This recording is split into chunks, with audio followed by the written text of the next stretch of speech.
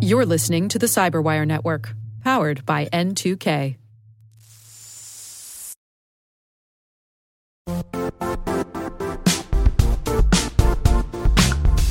The IT world used to be simpler. You only had to secure and manage environments that you controlled. Then came new technologies and new ways to work. Now, employees, apps, and networks are everywhere. This means poor visibility, security gaps, and added risk. That's why Cloudflare created the first-ever connectivity cloud. Visit cloudflare.com to protect your business everywhere you do business.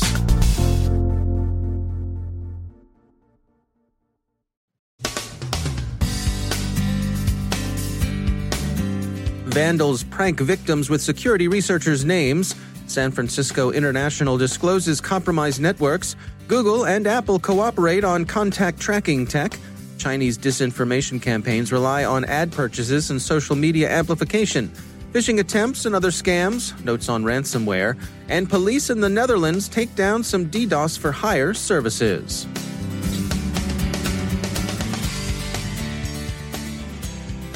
From the Cyberwire studios at Data Tribe, I'm Dave Bittner with your Cyberwire summary for Monday, April 13th, 2020.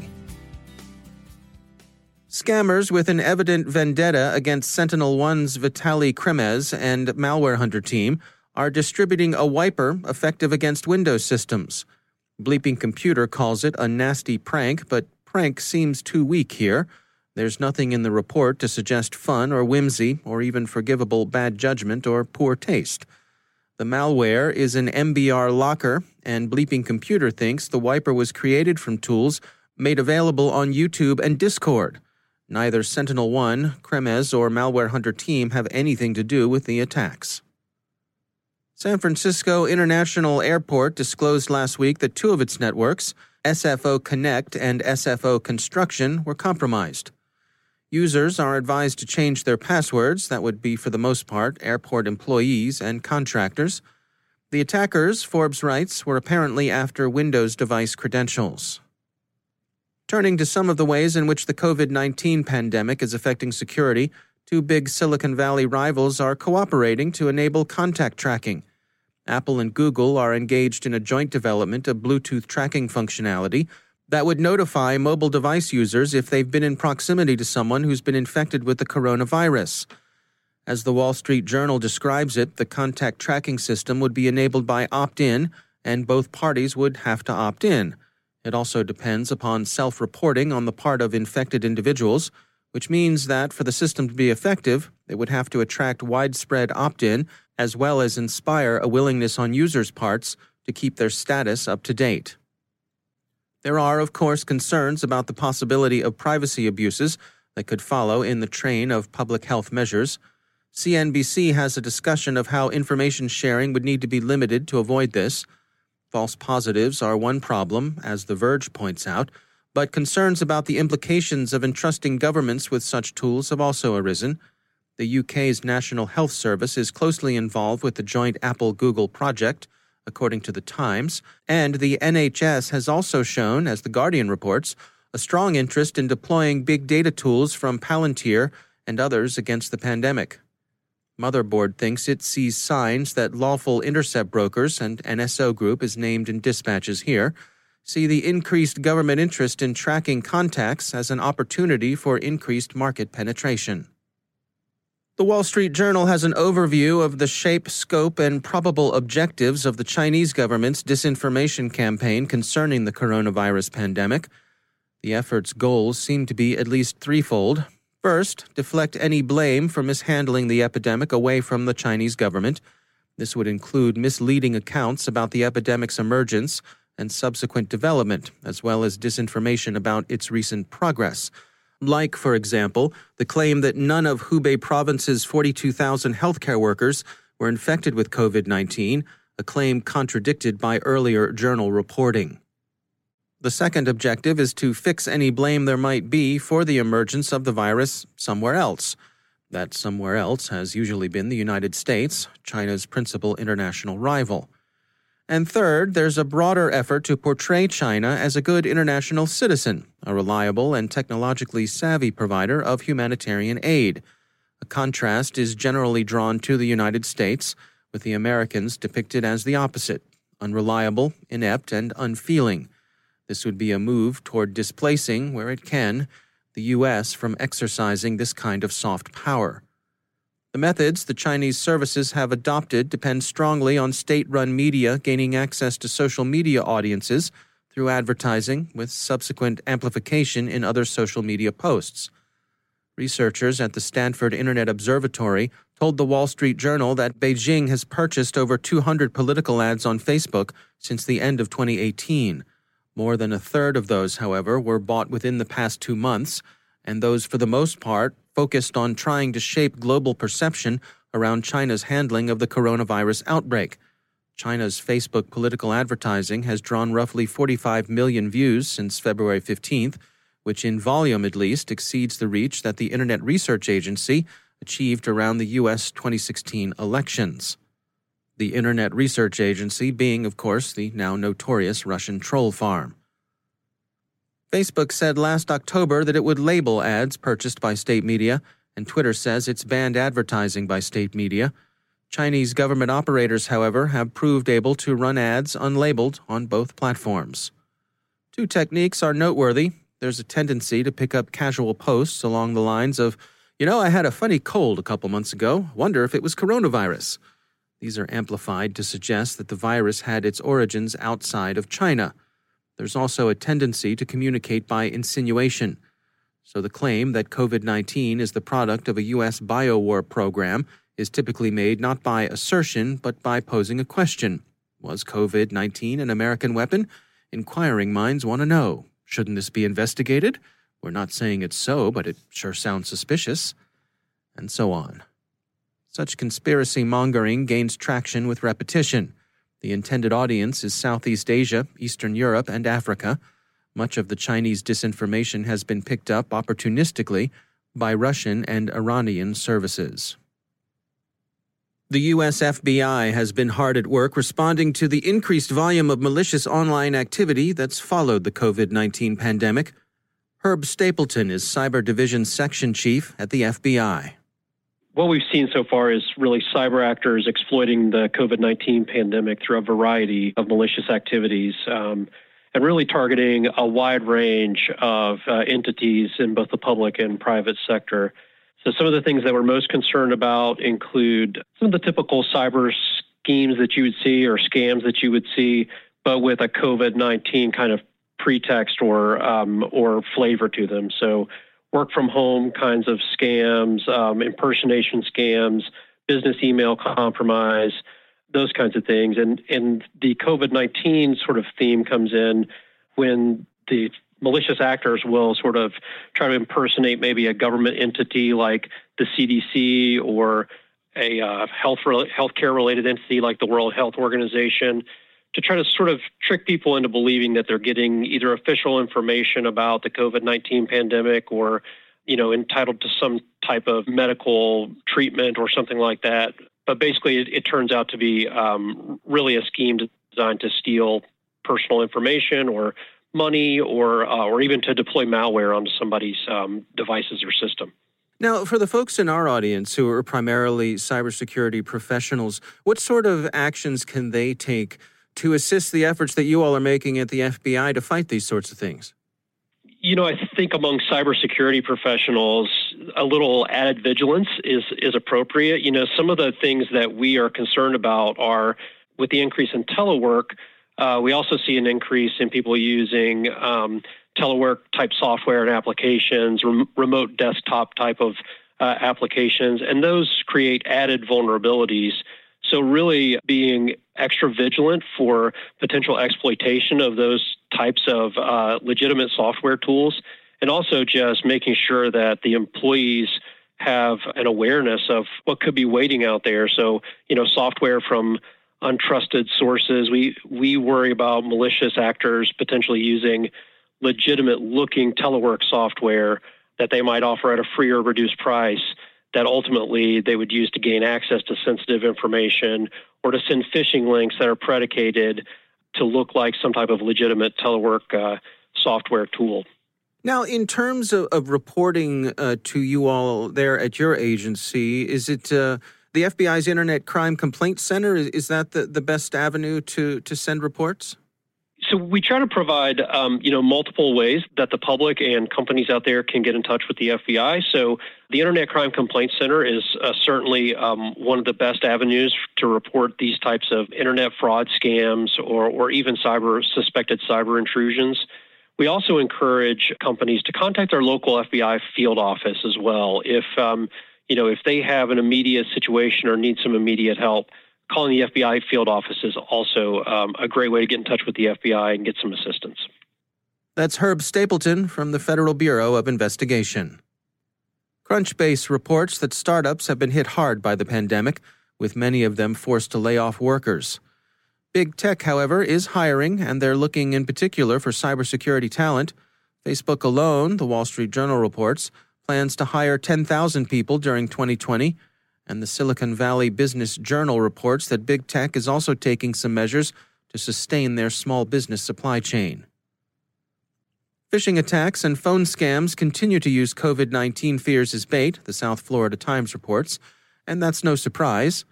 Other criminal activity concentrates on the newly expanded remote work attack surface, with Zoom representing a favorite avenue of approach. Forbes says that Zoom-related threats have increased 2,000% since the pandemic began to force social distancing and telework. There's a thriving black market in Zoom vulnerabilities as criminals race against the teleconferencing provider's efforts to upgrade its security. Doppelpaymer ransomware operators have released documents belonging to Boeing, Lockheed Martin, and SpaceX. Those three companies were not themselves directly infected with ransomware. Rather, it was a subcontractor, Visser Precision, who suffered infection. When Visser declined to pay the ransom, the Register writes, the gang began releasing stolen files. The incident illustrates two noteworthy trends: the convergence of ransomware with data theft, and the extent to which organizations are exposed to significant third-party risk. Another ransomware operator, the gang behind Sodinokibi, says, according to Bleeping Computer, that they'll abandon Bitcoin and adopt Monero as their currency of choice. A Europol statement that Monero is impossible to track seems to have prompted the decision. Finally, Hackread reports that Dutch police have taken down 15 DDoS for hire services, and in addition to knocking the booters offline, police in the Netherlands have made at least one arrest. A 19-year-old man was arrested on charges related to a distributed denial-of-service attack, knocking out two Dutch government websites for several hours on March 19th.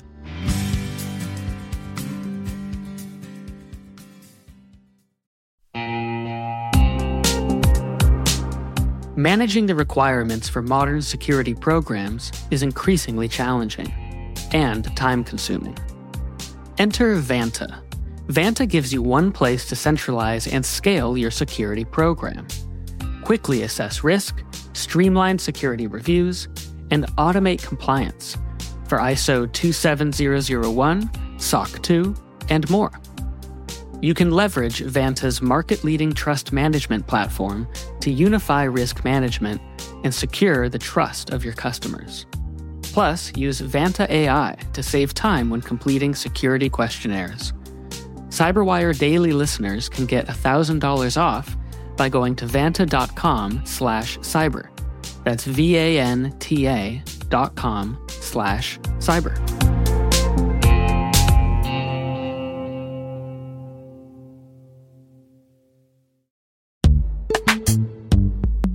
In the dynamic world of enterprise security, identity architects and IT leaders face a major challenge. Growth by repeated acquisitions multiplies the complexity of everything. Multiple IDPs, MFA providers, policy engines that all need to coexist. This can lead to fragmented user identities and policies that create security vulnerabilities and add access friction. Strata Identity solves this. Now you can decommission unneeded IDPs and consolidate the ones you'd like to keep without rewriting apps or disrupting users, engineers, and app owners. Plus, Strata's modular architecture makes it easy to integrate with any identity provider without manual maintenance and coding. Join the ranks of cybersecurity leaders using identity orchestration. Visit strata.io/cyberwire, share your top identity security priorities, and receive a pair of complimentary AirPods Pro. Offer valid for organizations with over 5,000 employees. Step into a new era of identity management at strata.io/cyberwire.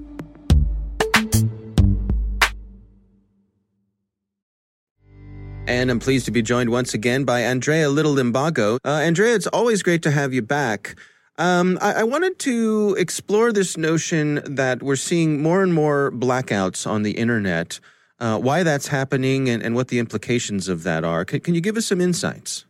Sure. What is happening, and it's really becoming a global phenomenon, is the use of governments of basically controlling either sections of the internet within their country or countrywide blackouts. And it's in response to a variety of both domestic and international issues. And so a good example is Iran using internet blackouts during protests to help try and prevent greater congregation and communication from the protesters. And so you see that going on there, and that you see that the attempts for various kinds of internet blackouts across the globe for other kinds of protests. But then you see in India, which is actually just ended one of the longest blackouts of a democracy. I think it probably was the longest internet blackout of a democracy in the Kashmir region. And again, it's an area under historic instability. Historically, remains a source of tension between Pakistan and India. And so India leveraging what they could for control to again suppress any kind of communication, access to information, and just greater control over what's going on the ground amongst the population.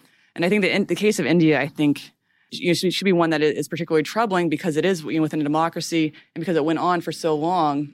Because you can imagine how much of the economics depends on it, how much of our lives depend on the internet for banking, for shopping, for ordering a taxi. It's so many different components, and even in areas that aren't as deeply penetrated with the internet, there still is a huge reliance on it, and so it has an economic impact, has a social impact.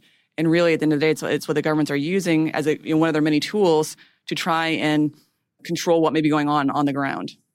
Well, what sorts of workarounds are available to people? I think of in days past when there would be news blackouts. You could put up a satellite dish and get the BBC or something like that. So that was something that crossed borders. Are there similar types of ways that folks can work around these blackouts? Yeah, and this is where we're seeing some interesting innovation, I guess, from the people on the ground. And it could be anything from leveraging more so Bluetooth. There actually is an interesting case in Hong Kong of a Bluetooth app that allowed communications to occur. And so you can see something along those lines. In certain cases, they might be able to work around and move to different areas of the country than to get VPN access. And so there's sort of the combination of a technical and a physical, real-world combination of innovations that they're trying to do. And there are different cases of where people did go to as far as close to a border of another country to get access to their internet to then be able to try and communicate. And so it just it's interesting to see. But in many cases, a lot of the folks don't have a solution, and they are in the dark, legitimately in the dark. And so we will see what happens with it. So in many cases, they're fairly short-lived, and so the incentive to try and figure out a workaround for that isn't quite there yet.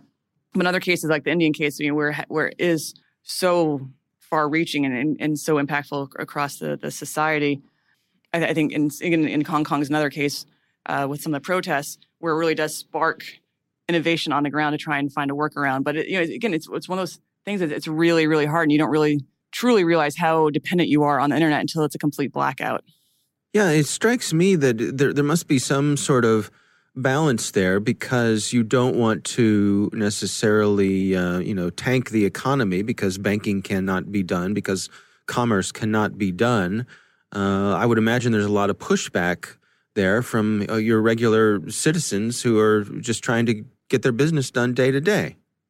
Yeah, no, exactly. An interesting case that wasn't necessarily a internet shutdown, but when Russia tried to block Telegram, they accidentally blocked, and I can't remember, several dozen IP addresses that then ended up basically shutting down a range of grocery shopping, taxi services, research portals from the universities. So basically had a huge economic impact across the country. And that was just trying to stop one app. And so you can imagine what would happen in trying the entire internet blackout. It does have an economic effect. And so again, I think as for governments, they are weighing the cost benefit of what may happen through it. And I think for the last few years, there have been at least a dozen different internet blackouts just on the African continent alone. And those numbers keep increasing. And so to date, it seems that the sort of the cost-benefit analysis of it is very much so in favor of doing the blackout for a short period of time, despite what some of the economic ramifications might be. All right. Well, Andrea Little-Imbago, thanks for joining us. Great. Thank you.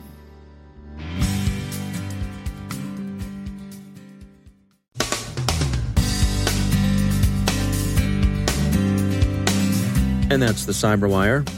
For links to all of today's stories, check out our daily briefing at thecyberwire.com. And for professionals and cybersecurity leaders who want to stay abreast of this rapidly evolving field, sign up for Cyberwire Pro. It'll save you time and keep you informed. Listen for us on your Alexa smart speaker, too.